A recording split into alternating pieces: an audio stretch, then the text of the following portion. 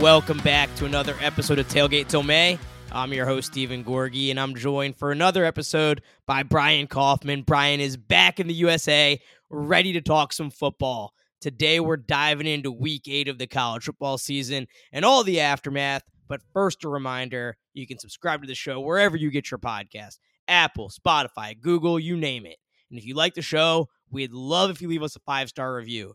You can also find me on Twitter at Gorgon Sports. That's where I give out all my picks each week. I had a really nice week in Week 8, 4-3 against the spread, and I hit my money line parlay just under 11-1. So a real nice payday there. On the season, 42-35, and I've hit 2 of my money line parlays. So if you're playing those money line parlays at 1 unit every week, you'd be up just under 15 units on the money line parlays alone.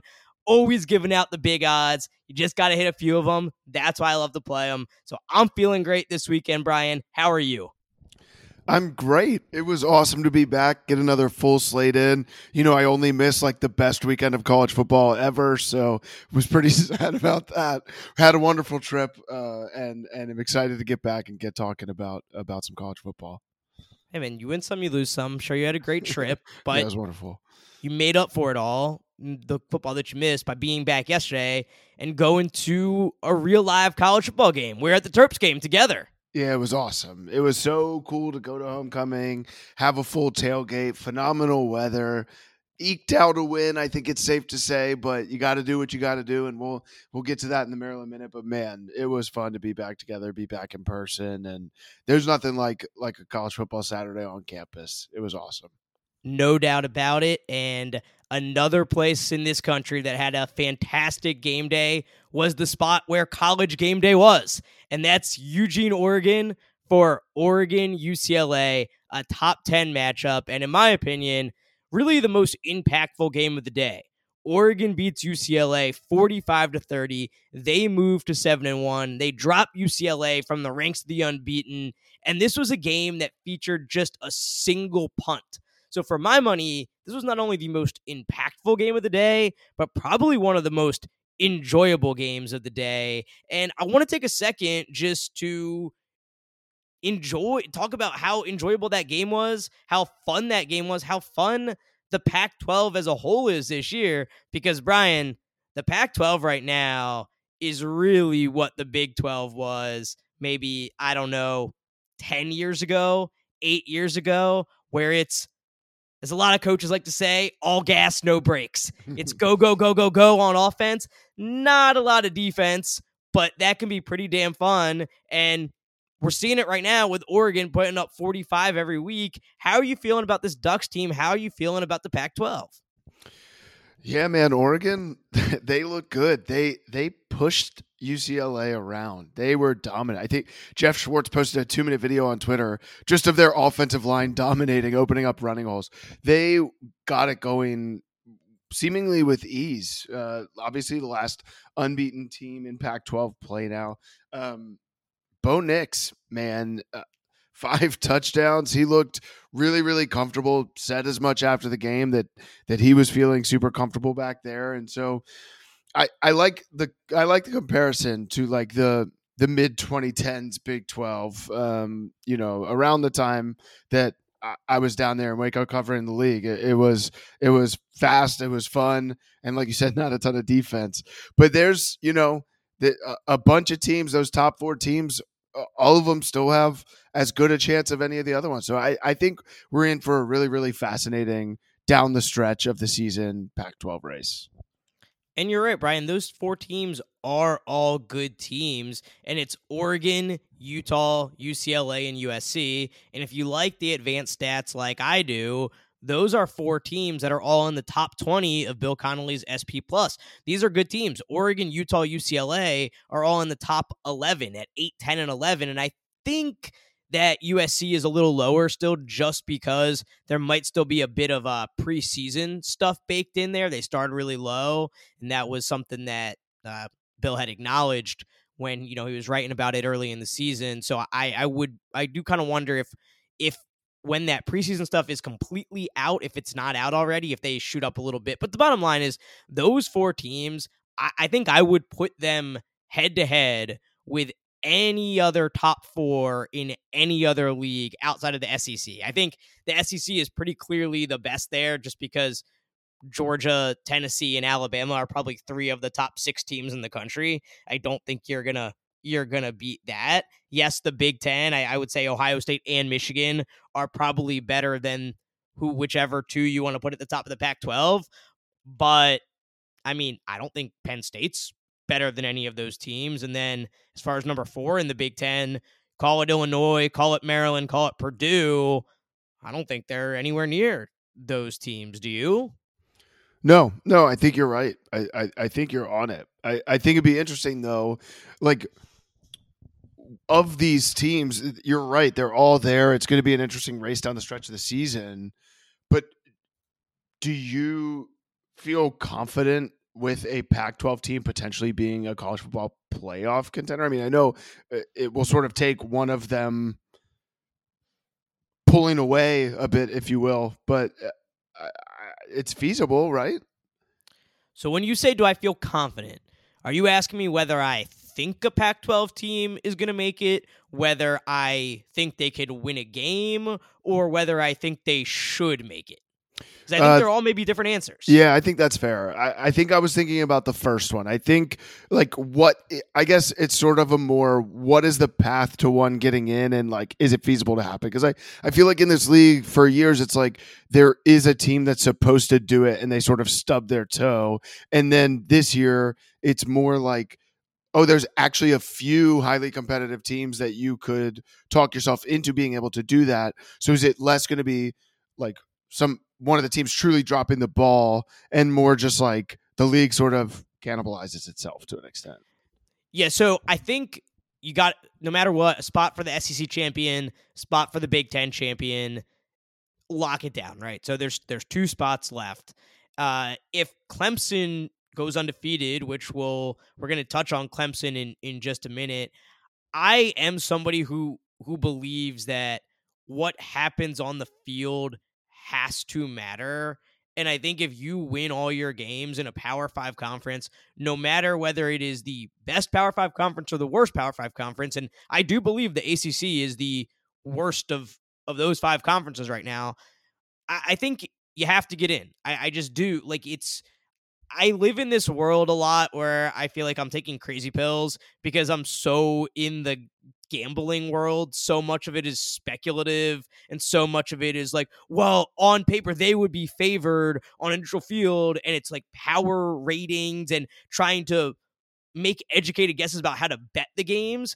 And when that turns into the conversation about like who deserves to play for a national title, that's why I get really frustrated, because it's like, yes, you can think that Clemson may not be as good as this team, but if everything we're going to decide is based off who you think is better and not what has actually happened, then I don't know why we play a 12-game season to begin with. So from that perspective, I think a undefeated Clemson has to be in. And then, I think the committee has shown that they do value conference championships a lot. I think they really do. And TCU is going to take a loss. Like, I've been high on TCU all year. I think they're really good. I think it's been a great run by them, but they're playing with fire every week. And you can say the same for Clemson, but the difference is Clemson's kind of through the meat of their schedule, and TCU still has some tough road games out there. So bottom line is this, Brian. I think if you end up getting undefeated Clemson and undefeated TCU, yeah, Pac-12 is going to be out of luck. But I think if either of those teams take a loss, I think you can make an extraordinarily compelling argument for a 1-loss Pac-12 champion over a 1-loss Clemson, a 1-loss Pac-12 champion over a 1-loss TCU. I think that's totally fair. To kind of bring us back to where the conversation started, I'm interested to talk about Oregon as potentially that team, because it's so, we saw them get their ass kicked by a team that might also be in the playoff. And so that adds this sort of interesting element where I feel like historically it's helped you to get your loss out of the way. Generally, I feel like a team has never lost. I mean, I don't have it handy, but I can't imagine a team with a 46-point loss has ever made the playoff. And so I think that's like an interesting sort of development, because I know we're going to talk a little bit more about Bo Nix, but like he has shown vast improvement over the course of this season, and yet was essentially non-competitive in the game against Georgia. And so it's like, I sort of can't get that out of my head when thinking about Oregon, because like they're good, but it is also possible that the best team in the Pac-12 just can't compete with the best teams in the country, right?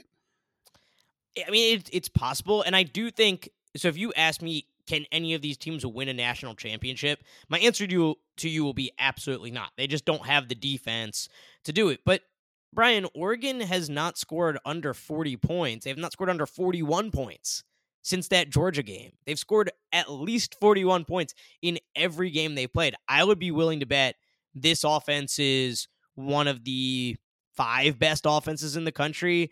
And Bo Nix right now, at least according to ESPN's QBR, is the 6th best quarterback in the country. He's only thrown 3 picks on the year. 2 of them were in that Georgia game. And I think it's a fair question to ask, given what we've seen of him at Auburn over a fairly long career there and what we saw at the beginning of this year, is can he just not compete at that same level against SEC defenses or a defense like Michigan?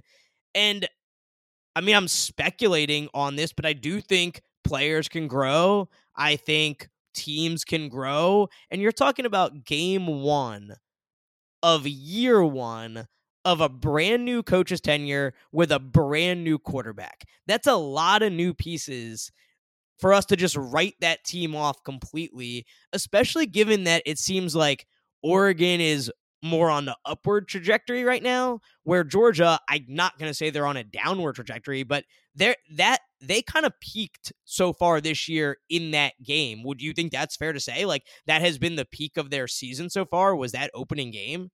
Yeah, I think that's fair. So, I always thought that defense was so critical at the highest levels of college football, and I still think it's critical. However, I am coming around to a way of thinking where it's like, if you're a team that can put up 50 points in a game, you're going to go ahead and put those up. And it's like, there's only so much a good defense can do to stop you, that you're going to make that other team score 50 points as well. And I feel like more than ever, it's in the grasp of a team like that to say, with the way the rules are, with the way the game is, to go out and put up 50 and say, we can do this. There's only so much you can do to stop us. You have to match it.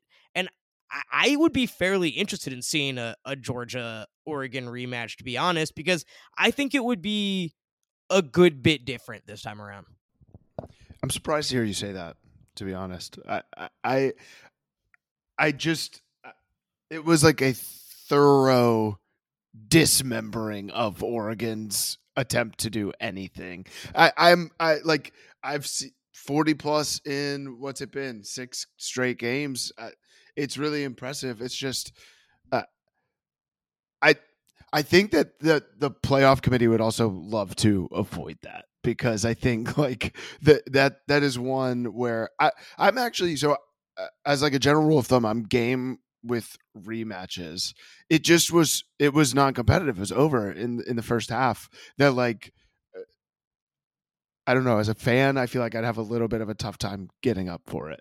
But I am fine with the idea of, you can have a 46-point loss in your ledger and make the playoff. Like, I think that like, to me, that just because it hasn't happened doesn't mean it can't happen. And obviously a lot of pieces have to fall into place for you to be able to make it with that loss. But I mean, if they win 12 straight, including the Pac-12 championship game, yeah, I think they absolutely deserve at least to be in the conversation. Can I just share something with you about that first game for a second? Sure. So I think that game was no doubt a thorough dismantling, but I think it got away from them and snowballed because Bo Nix made some really bad plays that led to turnovers. Because on those first 3 Oregon possessions, they got the ball to start the game. They went all the way to their own 47 and then ended up punting on a 4th and 3. But they moved the ball, right? They got 33 yards on that drive. Not terrible. Second possession, down 7-0. They, again, get to their own 47. Bo Nix throws an interception. Third possession, now down 14-0. They get to Georgia's 29. And Bo Nix throws an interception. So 2 of the first 3 possessions, they move the ball to some extent, but turn the ball over. And then from there, it was just game over, right? Like, that's what happens in college football. Things snowball. And to me, it's not that different from, we talked about maybe 3 weeks ago now, Spencer Sanders against Baylor. And we said, can Spencer Sanders avoid the mistakes against Baylor? Because I think if Bo Nix really has grown and he just feels that comfortable in this offense and they're running the ball the way they did yesterday to the tune of 200 whatever yards, it was an unbelievable performance by the running game. If he's feeling confident and comfortable and he can avoid those mistakes, I think that game could have been competitive for far longer than it was. I'm trying to keep an open mind here, Brian. I'm trying not to be like the SEC has the best talent, SEC, because they are the best, right? Georgia is one of the 2 most talented teams in the country. Georgia is one of the 2 best coached teams in the country. But I do think it's possible that if they play again, it's not quite 49-3. And I do think there's something to, we're going to see what Tennessee does to Georgia in 2 weeks, because I don't think Tennessee's offense is significantly better than Oregon's. I think they're both top 5 offenses in the country right now. And I think there's a good chance Tennessee is going to throw on them. And I think Oregon, given another chance, could throw on them too. Now, I do want to say, I said the games have to matter. And if the committee told me Oregon was eliminated because they lost 49-3 to Georgia, I would actually be okay with that. I really would. But I do think that discourages, if you're trying to create a sport where the regular season is important and matters, yeah, you can say that makes that week 1 game matter a lot, but it basically rendered the rest of Oregon's season pointless, which I'm not a fan of. And that's why I'm pumped for the 12-team playoff, honestly. Yeah. Yeah, no, I think that makes sense. I think that's a totally fair take, and it'll be interesting to see, because I do think, like, historically we've seen a team like Oregon is in a great position. They also have generally the meat of their schedule behind them. They have the big one against Utah coming up in a couple of weeks, but upcoming at Cal, at Colorado, Washington at home, then the game against Utah, and at Oregon State to end. Not pushovers by any means, but they beat BYU, they beat UCLA, they beat some of the good teams on their schedule. I think history has shown that the team that's like in this type of position in the Pac-12 stumbles a bit to the finish line, and they are playing incredibly well. So it's going to be a fun story to follow for the rest of the way. But I do think it is fair to say, I never have trusted Bo Nix, and I think I largely do now. I mean, yeah, it was a great performance yesterday, and I'm with you in the fact that he can grow and he can get better, and doing it multiple ways. He threw for 5 touchdowns, right? He's been running a lot this year, and so yeah, he looks wildly comfortable. And the reason that I didn't play it, but the reason I was thinking of betting UCLA was simply like, do I trust DTR or do I trust Bo Nix? And I trusted DTR, and Bo Nix came out and played incredibly, incredibly well. So yeah, they're in a great spot. They're in a great spot in year 1 under Dan Lanning. It's been impressive. Yeah, and I think if we're gonna call out guys when they don't play well, which is 100% fair, and it's part of the deal and part of discussing college football, we should call them out when they do. And Bo Nix hasn't thrown a pick in a month. He literally has not thrown an interception since September 24th against Washington State. I mean, that needs to be called out, because this was a guy who at one point in his career had a 12 touchdown, 7 pick season at Auburn. And that was in a shortened season in 2020. So, there's a long track record here of not taking care of the ball, of not necessarily looking comfortable. But man, comfortable is the word I keep coming back to with him. I just felt like that's how he looked yesterday. And I think you got to give Dan Lanning a lot of credit for that. I got to give Dan Lanning a lot of credit for how he managed that game yesterday. The onside kick to steal possession in the first half was a great call because they were going back and forth, both of these teams, and Dan Lanning stole possession and really gave them the upper hand in the game. And then the other thing I noticed, and I want to give Dan Lanning and the whole staff some credit for this, is this is maybe a weird thing, but I noticed they were running to the outside a ton, okay? And when I think of running to the outside, to me, that means you need to have your receivers who are willing to block and block effectively. And if you have receivers who are effectively blocking, that tells me that this is a team that's bought in, that's locked in, because it's not any receiver's favorite thing to do is go out there and block on the outside, right? And they were doing it really well. They were running to outside effectively. I think this team is just bought in. I think Dan Lanning's done a great job. He could have lost the room getting smashed in week 1. He didn't. They're playing well. Big kudos to him in year 1. And I'm curious to see where it goes the rest of the way. Do you think there's another team in the Pac-12 that's more likely to get that spot than Oregon right now? I don't. I don't. You can't really look at UCLA after that, right? So it brings me to USC, I suppose. Coming off the loss to Utah, I guess you have to talk about Utah as well. But I guess that's the other. We talked about it a little bit about it yesterday. The big games that are remaining. Obviously, USC still has UCLA, and I mentioned Oregon and Utah. So it's going to play itself out, but I don't think I can talk myself into. I mean, I guess USC. I just see. I don't have a tough time with the way that they are capable of going extended periods of time without playing great defense. I don't see USC running the table the rest of the way, and obviously once they take that second L, they'll be out. So I think for me, Oregon's in the best spot in the Pac-12 to make a run if somebody's going to do it. I would actually very much like to see an Oregon USC Pac-12 championship game because they don't play during the regular season. And truthfully, I hadn't watched USC a ton this year, but I watched the entire Utah game last week, and I talked about it on the show when I was solo. I came away from that game really impressed with Utah, but also really impressed with Caleb Williams. And it's just what I talked about, Brian, was that in back-to-back games, you had Bryce Young and Caleb Williams both taking losses, and I came away impressed with Tennessee and Utah, but at the same time, I just came away so impressed with each of those two losing quarterbacks because I felt like they did everything in their power to win those games, and I have the utmost confidence in those quarterbacks going forward. And so I think Oregon might be a slightly better version of USC. However, I would, if you say you trust DTR more than Bo Nix last week, I still trust Caleb Williams more than Bo Nix in a Pac-12 championship game.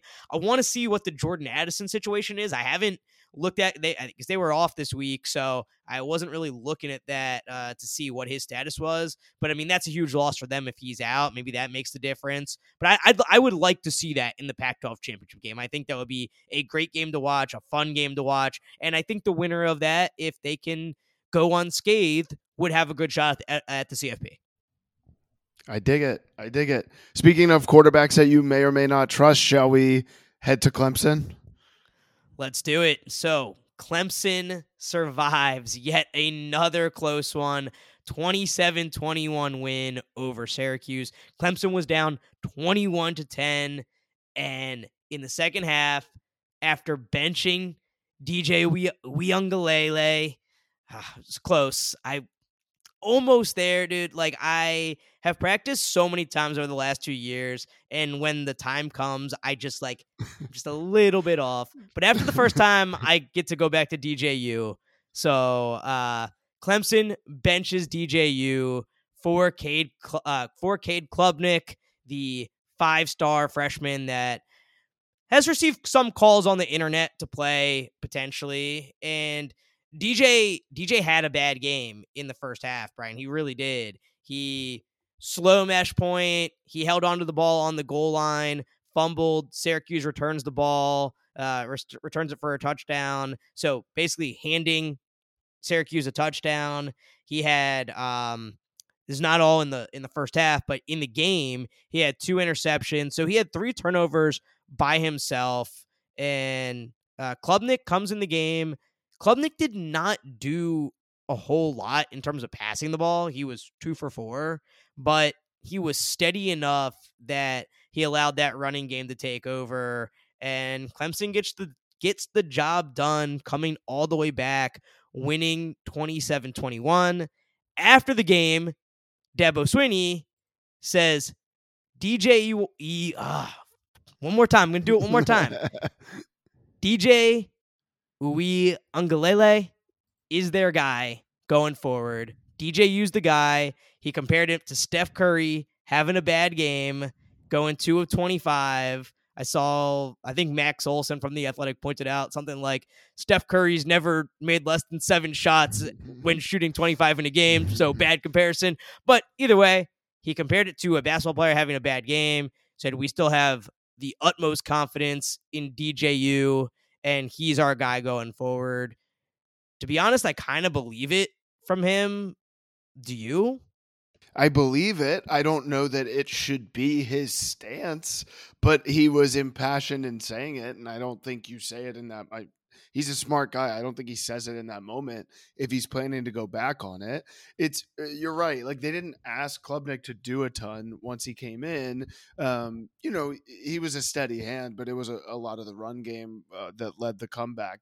But yeah, I mean, DJ just hasn't. He didn't look comfortable. He had a bad game.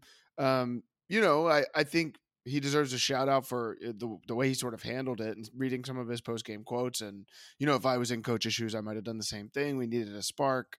That's all well and good. I believe it, but I think to so aggressively shut that door does, to a certain extent, I get why he did it. Whether or not, he slept great and thinking, oh, am I going to have to tell DJ he's second string at some point this season? I don't know. I get why he did it. The team likes him. He likes him. Whatever, maybe they think Klubnik needs more time, whatever. I get why you did it. But it is the same guy who made the call to move to Trevor Lawrence and win the whole damn thing. And so I was just maybe he would know better than I would if it's not the same situation, but this hasn't looked like an offense that I would trust to perform well in a playoff setting against these great defenses we're talking about. And so I was a little bit surprised to hear the door shut so quickly. See, I think you said something key.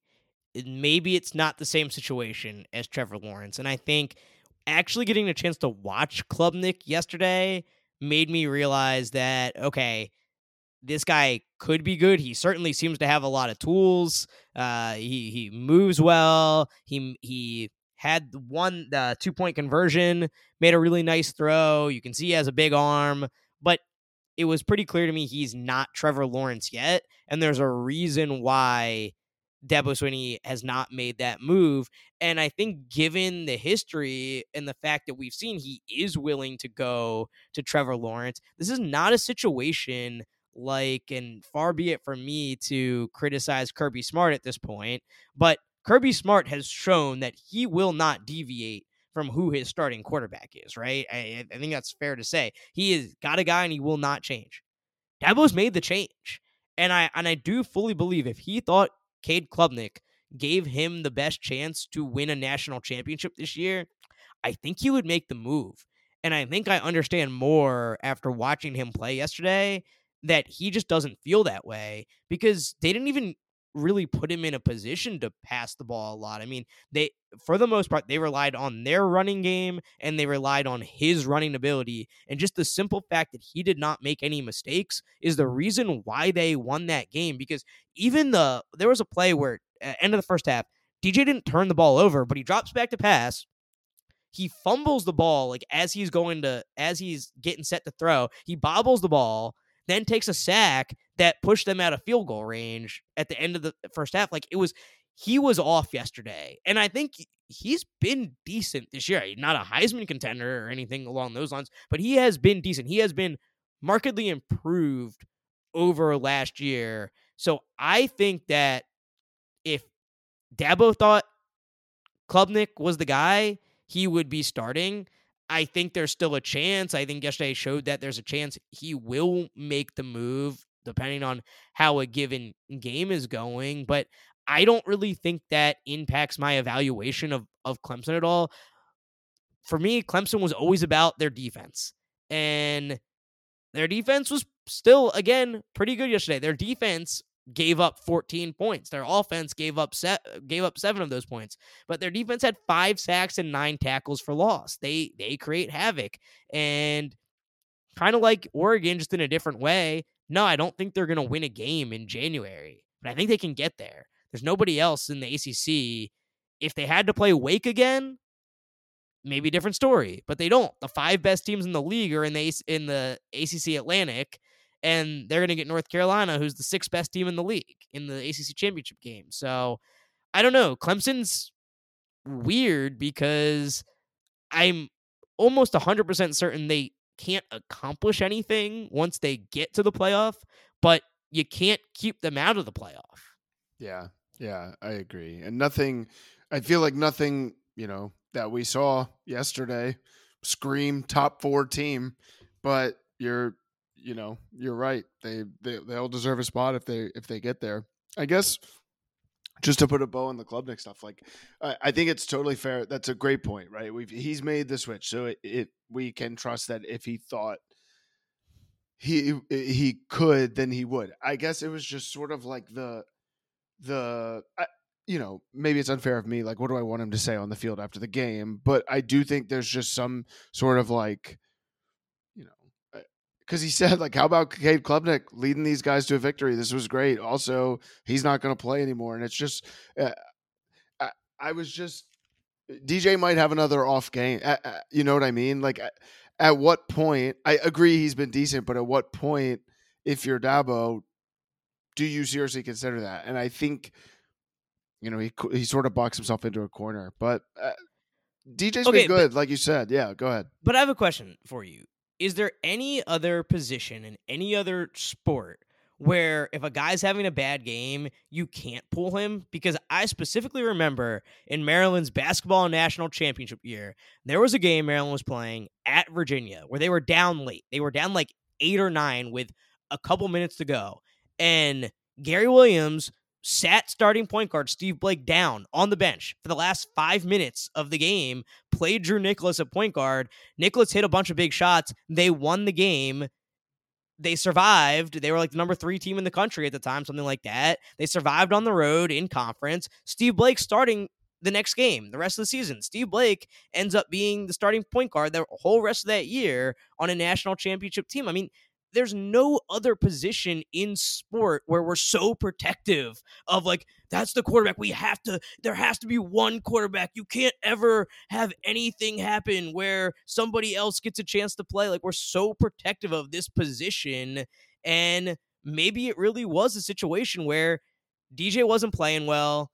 They needed something different for that day, but nothing changes in the long term. Like, I am willing to believe that. Yeah, it's just, it doesn't happen. You're right. Like, I think that's a fair point. It's just not something to consider because it's so rare. You don't really see it. Like, I think you see it more in like, you'll see a team pull their quarterback if they're getting blown out, right? And they're just sort of waving the white flag. And that wasn't what happened here. I think that's fair. I think there's also some like, portal stuff going on where you have to deal with that sort of stuff now. And like, what are you telling Cade Klubnik? And so we obviously don't know the ins and outs of what's going on there, but I think that's fair. Obviously DJ is going to start their next game in 2 weeks at Notre Dame, and I think best case scenario for them is he plays really well that day. He's been known to play well against Notre Dame, and so get back on the right path. And then we're not having this conversation. I just think DJ's been good this year. He wasn't very good last year, and then we saw him be not very good on Saturday. And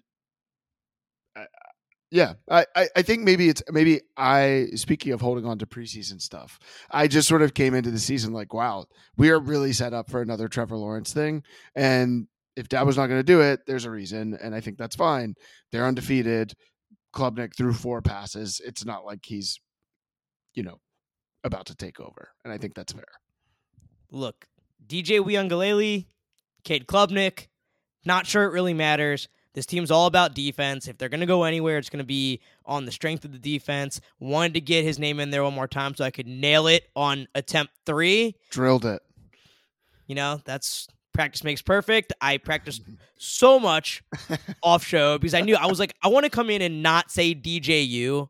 I want to say his full name. And it took me 3 tries, and I get it because I got a name that people say wrong all the time, and I don't love it, so I don't want to say somebody else's name wrong, but I think DJ knows my heart is in a good place. That's why I nailed it on time 3. Either way, I'm not sure that it matters which quarterback plays. This is not a national championship team, but they are a team that is going to win the ACC championship and perhaps make the college football playoff. I think if they go undefeated, they deserve it. Not a vintage Clemson team, but still a very impressive year by them. And I think that is the book on Clemson right now. Let's move on to some of the other games of the day. I think those were really the 2 biggest ones, Brian. I'm going to give you a little dealer's choice here. Would you like to go to the Big 12, the Big 10, or a little SEC? Let's go to the Big 10. Can we do the Big 10? Is that fine? Yeah, Big 10. Yeah, that's good with me. So Ohio State, a team that we really haven't talked about all year because they just win by so damn much every game. There's nothing that interesting to talk about because they just blow everybody out. And this week was no exception. Ohio State beats Iowa 54-10. And I believe I talked about this a little bit last week, Brian, but for my money, from a power rating perspective, Ohio State is my number 1 team in the country. I would favor them on a neutral field over anybody in the country right now. I think Tennessee is my number 1 team in the country from a resume perspective, but Ohio State, from a power ranking perspective, is my number 1 team in the country. I think they should be the favorite to win the national championship. I think they should be favored over anybody on a neutral field. Where do you stand on the Buckeyes? Yeah, they're so good, and they're playing defense. It's been really, really impressive. I mean, they held noted offensive juggernaut Iowa to 158 yards on Saturday's game. Obviously, just kidding. Our flag football intramural team could hold Iowa to about 200 yards. And I've never tackled anybody in my life. But they haven't given up more than 21 points in a game all season. And they're just lighting teams up offensively to the tune of what you would expect them to do, right? Like, that part's not surprising at all. But they've matched it with the defense. And that, to me, has been so impressive. Only giving up 20 points or more in 3 of their games. It's kind of ho-hum. You can only beat who's on your schedule, and they haven't played really any good Big Ten teams yet. And the Notre Dame win, I think, looks a little bit less impressive than we thought it might when it happened. But there's no reason to believe that they can't continue this run. I mean, one of the big games to look ahead to next week, they'll be in Happy Valley to play Penn State, and I expect them to continue kind of running roughshod through this league. I am totally in agreement with you that they're the most complete team that I think I've seen. There's no real holes. They are so talented that when guys are going down, they've dealt with some injuries on the offensive side of the ball and haven't really skipped a beat. So yeah, I'm with you. I think they're the best team. You know what's so funny, man? In my mind, I always have this perception like Penn State plays Ohio State really well in Happy Valley. And that's true. They've had some close games. Like, let's see, 2018, they lost by a point. 2016, Penn State won. But since 2012, Penn State's won this game just one time. Hmm. Just once. Wow. Yeah, that's surprising. So in my mind, I'm like, this is always a test for Ohio State, and it is. But they tend to find a way to win it. I mean, that's just if you asked me that as a trivia question, I would not have guessed that Penn State has just one win in this series since 2012.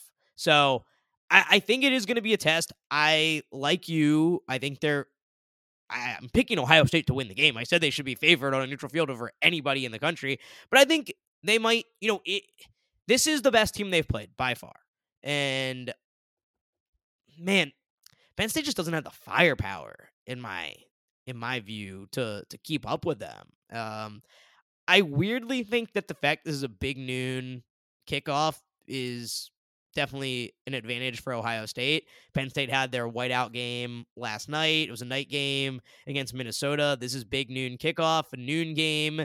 I think that's actually big advantage for Ohio State here, but I don't think they even need that advantage really. Like for Penn State to try to win this game, they would need every factor to go in their favor, including having a night game, having that crowd, and they don't have that. I mean, Clifford, got to give Clifford credit, man. He bounced back with a decent game yesterday, and they looked really good. And you can ask whether that's them looking good or Minnesota looking bad. Minnesota has a ton of injuries, but yeah, I'm with you. Like, I don't know that anybody can challenge Ohio State until Michigan the last week of the season. Yeah, and like my sort of hot take is that I don't know that I expect Michigan to challenge them a ton either. I just think like that's more of me being high on Ohio State than me being like lower on Michigan or anything like that. They look complete. They look dominant, and I'm with you. Yeah, I was sort of surprised. I know the TV window stuff controls a lot of it, but like it seems to be like prime whiteout. Just Minnesota was kind of a weird opponent for that. I feel like it's generally an East opponent that is a rival. Yeah, I mean, I feel like this game, every time it's in Happy Valley, it's a ABC 8 p.m. primetime game. But now, I mean, and especially going forward, it will always be a Fox game and probably a noon game most of the time. Well, I don't know actually, I guess going forward, it will often probably be a CBS 3:30 game. So, that's right. But traditionally, this is a game that's a night game. It's their whiteout game when they play it in Happy Valley. So I don't know. It's like I gotta find some more interesting things to talk about with Ohio State because it's like, yeah, they're really good. Call me when they play one of the other 4 teams in the country that can beat them. I will push back a little bit. I think Michigan can at least push them. Like, you have to at least think about what Michigan did to them last year from a physicality perspective and make it at least pause for a second. But where I think Ohio State has just such an advantage over them is at the skill positions. Like, I mean, I think Stroud is worlds and worlds and worlds better than McCarthy. McCarthy's been good for a freshman, but when I watch him, I think there's still more there. Like, I could see him in next year, the year after, becoming a Heisman level quarterback. Right now, he is not at CJ Stroud's level. And I don't think that's necessarily fair to ask of a freshman to be at CJ Stroud's level necessarily. Although, Stroud was there last year. Sure. Basically. I mean, he's gotten better too. And then there is Michigan's receiver situation, their pass catcher situation. I mean, they have the tight end that gets a lot of receptions, but they don't have, I mean, Ohio State may have the best receiver room in the country, and they haven't had their best receiver for the majority of the year. And I just don't think Michigan keeps up there. So Michigan would have to muck it up. I mean, we saw how they out physicaled them last year, but as of right now, I mean, I just think Ohio State's the best team in the country. I'll be interested in this weekend's game. I'll be interested when they play Michigan. But if they can pass those tests, I mean, it's just full steam ahead to the playoff. It doesn't seem fair looking at like Julian Fleming, Emeka Egbuka, Marvin Harrison Jr., and like you said, like those are three. Like obviously, definitely take any of those guys over almost any other receiver in the league, and then that's without Jackson Smith and Jigba. So, yeah, they're rolling. You're right. It's funny to try to break them down or poke holes in it. You can't really do it. I'm not going to try. Yeah, and they're not going to face an offense. Like, I would love to see them play Tennessee. I would like to see what Tennessee's offense would do to them. And, but although, again, their problem was with physicality last year and Michigan's physicality last year. So maybe it's like, I'd like to see an Ohio State-Georgia game. We never see that matchup, really. I feel like we've gotten Ohio State-Clemson about 1,000 times. I'd like to see Ohio State Georgia at some point. That'd be interesting. Yeah, I like it. All right, Brian, run a little short on time here. So, what do you say we just do losers today, not winners and losers? I want to talk Terps. Let's be negative. Cool. Because I'm really excited about my loser today. And I could have made this a winner or a loser, but I'm going with a loser, and that's Texas A&M. But I could have said that I'm a big winner because this could not have worked out better for me. Texas A&M loses to South Carolina. I had South Carolina +3. I had South Carolina on the money line as the final leg of my parlay. And I had Texas A&M under 8.5 wins on the year. That is officially clinched. I clinched that bet before November. Everybody in this game talked for 2 years. All I ever heard about was Texas A&M. They're next. They have 5 stars galore. Blah, blah, blah, blah, blah. Jimbo's huge contract. The fans, the passion, the NIL. Well, guess what? They have 4 losses before November. They are the losers of the season. Nobody has come into this season with higher expectations than Texas A&M, and nobody has disappointed more. And I do think Texas A&M fans would be the first ones to tell you that. I mean, they are okay. I'm hearing people today, and don't react to the reaction, but I am hearing people today say well, look at the yardage of that game. Texas A&M was actually the better team. South Carolina had a special teams touchdown. Well, guess what, Brian? Special teams is part of the game. The guy coaching South Carolina, his last name is Beamer. Yeah. They like special teams. That family likes special teams. They know how to do it pretty well. That's part of the game. And Texas A&M right now they are the quintessential loser program. They are that Mark Richt Georgia. It's even worse, but it's similar to Mark Richt Georgia, where they have this fan base that's so passionate. They have all this talent. They want to get over the hump, but they do the little things that make them lose games, not the little things to make them win games, and special teams is one of them. So they're the losers of the week. They're the losers of the season, and I'm a winner for it. Texas A&M's offense has scored less than 25 points in 9 straight games against FBS teams.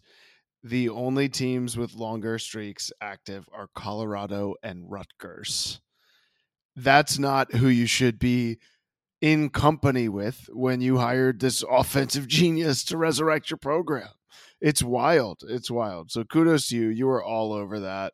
Passing on them in the wins pool too. Congratulations on that. Thank you. You're all over. We were talking about it yesterday, tailgating, right? They need to find their version of Joe Brady. Yep. They do. That is what this program has to do. And he being Jimbo, swallow his pride a bit to make that happen. Because from a contractual standpoint, he is not obligated to change a damn thing. And obviously the guy wants to win, but he needs to take a long, hard look in the mirror. So congrats to you. My losers are the preseason ACC Coastal favorites, of which, were they really favorites is maybe how I should be framing this. But, man, Miami blown out by Duke at home. That's not what should happen. Pitt couldn't hang with Louisville, like couldn't do anything offensively. Keaton Slovis looked terrible. So anyway, like you said, North Carolina's going to go to the ACC championship game, and they've been good, but that is just a disaster division. I mean, you nailed it with the worst conference of the Power Five. So it's like a fool's errand trying to predict who's actually going to play well year in, year out in that division. And in predicting Miami, I seemingly could not have been more wrong. So I'm a loser, and so is Miami. So is Pitt. We're all losers. Did they have 8 turnovers in that game? They had 8 turnovers. They lost 5 fumbles and threw 3 interceptions. So not exactly a recipe for success from Football 101 books.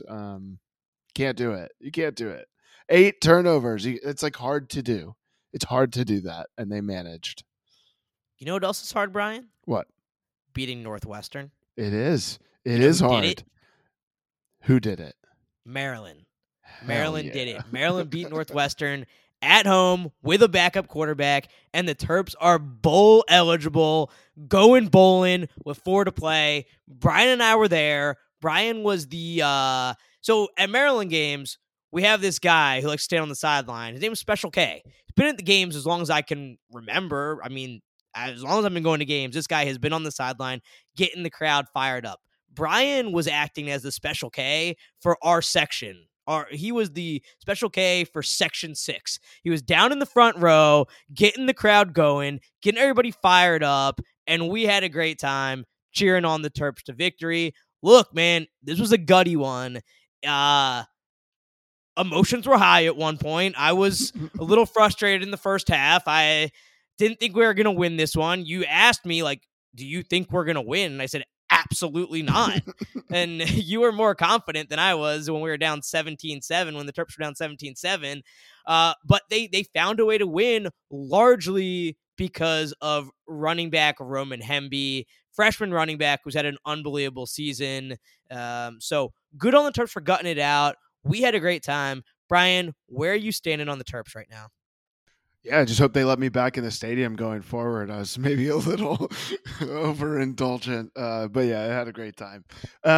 Yeah, I mean that's just sort of the game that you need to figure out ways to win. You don't have your starting quarterback. It's a good opponent, to have in a game where you might just need to iron some things out and find a way to win.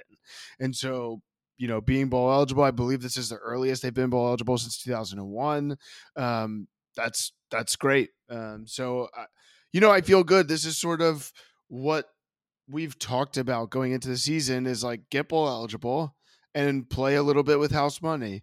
And I think they'll probably be dogs in their next 3 games and finish up with Rutgers and hopefully find a way to get to 7 or 8 wins. Yeah, Roman Hemby's he's awesome. He's really, really awesome. We've talked about him on the show. But the long touchdown to win it, just really, really impressed with him. And yeah, you just have to find ways to win games like that. And there's a reason that you didn't think they were going to win when they were down by 10 points in the first half, because historically they don't win games like that. And so I do actually feel weirdly really good about just have a W, add one to the win column. That's it. I don't need to dissect how Billy Edwards played. Billy Edwards is not what's going to make or break the season. I mean, hopefully everything's fine with Leah and all that stuff. So, yeah, a good win. Yeah, Roman Hemby, 179 yards and 3 touchdowns on 24 carries yesterday. Great game for him. And I thought what made it extra impressive was the fact that, we commented on it watching. Northwestern was stacking the box. I mean, they were playing against the run. Hemby found a way to work through that. And the other thing that I was really impressed with was how Maryland kind of found creative ways to get the ball in the hands of their playmakers closer to the line of scrimmage. And, we're Maryland fans, so we're used to watching teams that are not very good, but maybe have one or two exciting players, right? Like we've had some really good wide receivers come through the program, from Darius Hayward-Bay, Torrey Smith, Stephon Diggs, DJ Moore. I mean, the list goes on. Vernon Davis as a tight end at one point, is right at the top of that list. And we've seen a lot of like, okay, things aren't going well, but we have one guy who can do something really special. And I felt like in this game, we needed to get the ball in the hands of our playmakers where they could work in space a little bit. And I thought the Maryland coaching staff did a nice job of that as the game progressed. Raheem Jarrett, 8 receptions, 82 yards. I think he was a guy that they were getting the ball to a lot at kind of closer to the line and letting him go to work, former 5-star receiver. So, yeah, I think it's just, I feel like a broken record sometimes, but when you're Maryland football, every win is a good win. And going to a bowl game for 2 back-to-back years is fantastic. And now they do have an opportunity with 4 games left, a bye this week, to get healthy and see if you can do something that will elevate the level of excitement around the program, that will bring in a casual fan. Because in this area, you have to do that by beating a Penn State, by beating an Ohio State, by beating a Michigan. And man, I think they can beat Penn State. I really, if with a healthy Leah, I think they can beat Penn State. I think they could beat Wisconsin as well. But it's just we don't know. We don't know what his status is. I wish the Penn State game was a home game. That would make me feel a little better. But in a weird way, I feel like in 2020, I mean, that was the COVID year. They played really well up there. I kind of don't take that for much, I guess. So we'll see. I guess I'll ask you, Brian, looking at some bowl projections today, I saw Maryland versus Notre Dame in the Pinstripe Bowl, Maryland versus South Carolina in the Music City Bowl. I'm not even going to touch on this Quick Lane Bowl one because I know you don't want to go there. And then Maryland versus NC State in the Duke's Mayo Bowl in Charlotte. What are you picking of those bowl games? If I get to choose where I get to go watch them? Oh, man. Including the opponent. Yeah, because I do think Notre Dame in New York makes it like a little more enticing than sure, whatever. Sure. I think well, I really like Nashville and I've been wanting to go back. I think it'd be fun if play, kind of like I feel like South Carolina would be a good measuring stick opponent, right? Like that would be a nice 2 programs trying to sort of be on the rise. And so I'll go with that route. I agree. I'd like that one as well, but I hadn't seen that Mayo Bowl option until today. And, Maryland NC State have a pretty good long football rivalry, especially in the early 2000s when Phillip Rivers could not beat Maryland. He never beat Maryland in his 4 years there, both kind of at the top of the league during that time, along with Florida State, of course. And, there's some, I miss the ACC. I miss it more in basketball than I do in football, but I think that would be kind of fun. That would not be a bad consolation prize if we can't go to the Music City Bowl, but I think Music City is kind of a no-brainer, just kind of factoring location, playing an SEC opponent on New Year's Eve in Nashville. So that would be my choice too, but I wouldn't hate that Mayo Bowl one. The Notre Dame one in Yankee Stadium, I don't want to go to a cold weather bowl game, but I wouldn't mind watching it on TV. No. Yeah, it'd be fun. I'm not a huge send teams to the same bowl 2 times in a row fan too, because like it's supposed to be call me naive. It's supposed to be like a cool experience for the players too, right? And New York's cool. I'm sure they'd enjoy it, but like you want to try to see some other places if you can. All right, Brian, let's do a real quick look ahead to Week 9. We talked about that Ohio State-Penn State game. I'm interested in this Kentucky-Tennessee game. I think Kentucky's too good. I think Tennessee is too good for them, and I think the way they've scheduled was perfect. If Kentucky was playing Tennessee, had played them in Week 8, I think that might be upset alert coming off that Alabama win, but they did a great job scheduling Tennessee Martin, and I think they're going to handle business against Kentucky, but that'll be one to watch. One I want to get on right now from a betting perspective. UCLA minus 16.5 against Stanford. This is absolutely a sell high on Stanford situation. They've won 2 in a row, but they had just a 31% post-game win expectancy against Arizona State and a 23% post-game win expectancy the week before in their win against Notre Dame. They have not played super well in those games. They've clawed out wins. UCLA's offense has basically been unstoppable, even including this weekend against Oregon. They put up some yards. Zach Charbonnet had a really nice game. I expect UCLA to absolutely romp in that one. I think anything under 17 is a play. It's at 16.5 right now, so give me that one as my early look ahead bet. Anything you are interested in betting this weekend? Yeah, I hinted at it a bit. I'm laying. I think it came out at 3.5 with North Carolina hosting Pitt. Pitt looks like a team that doesn't really want to be there anymore right now, and I think like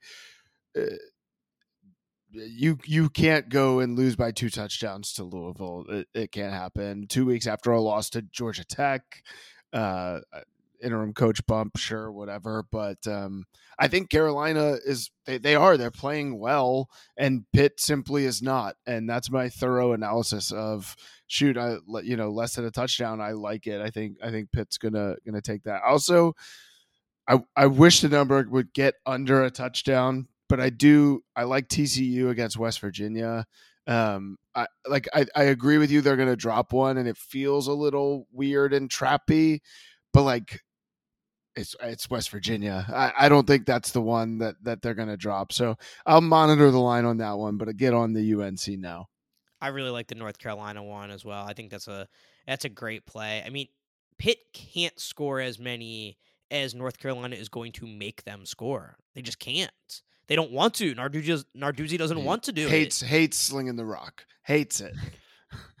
I know we got to get out of here, but I think Whipple has come out of that situation looking better than Narduzzi has. That Nebraska offense, for all the issues that team has had this year, I think that Nebraska offense has been a bright spot at times, and I think he comes out of that situation looking better than Narduzzi. I'm with you. They were really good last year with Kenny Pickett throwing the hell out of the ball, and they said no.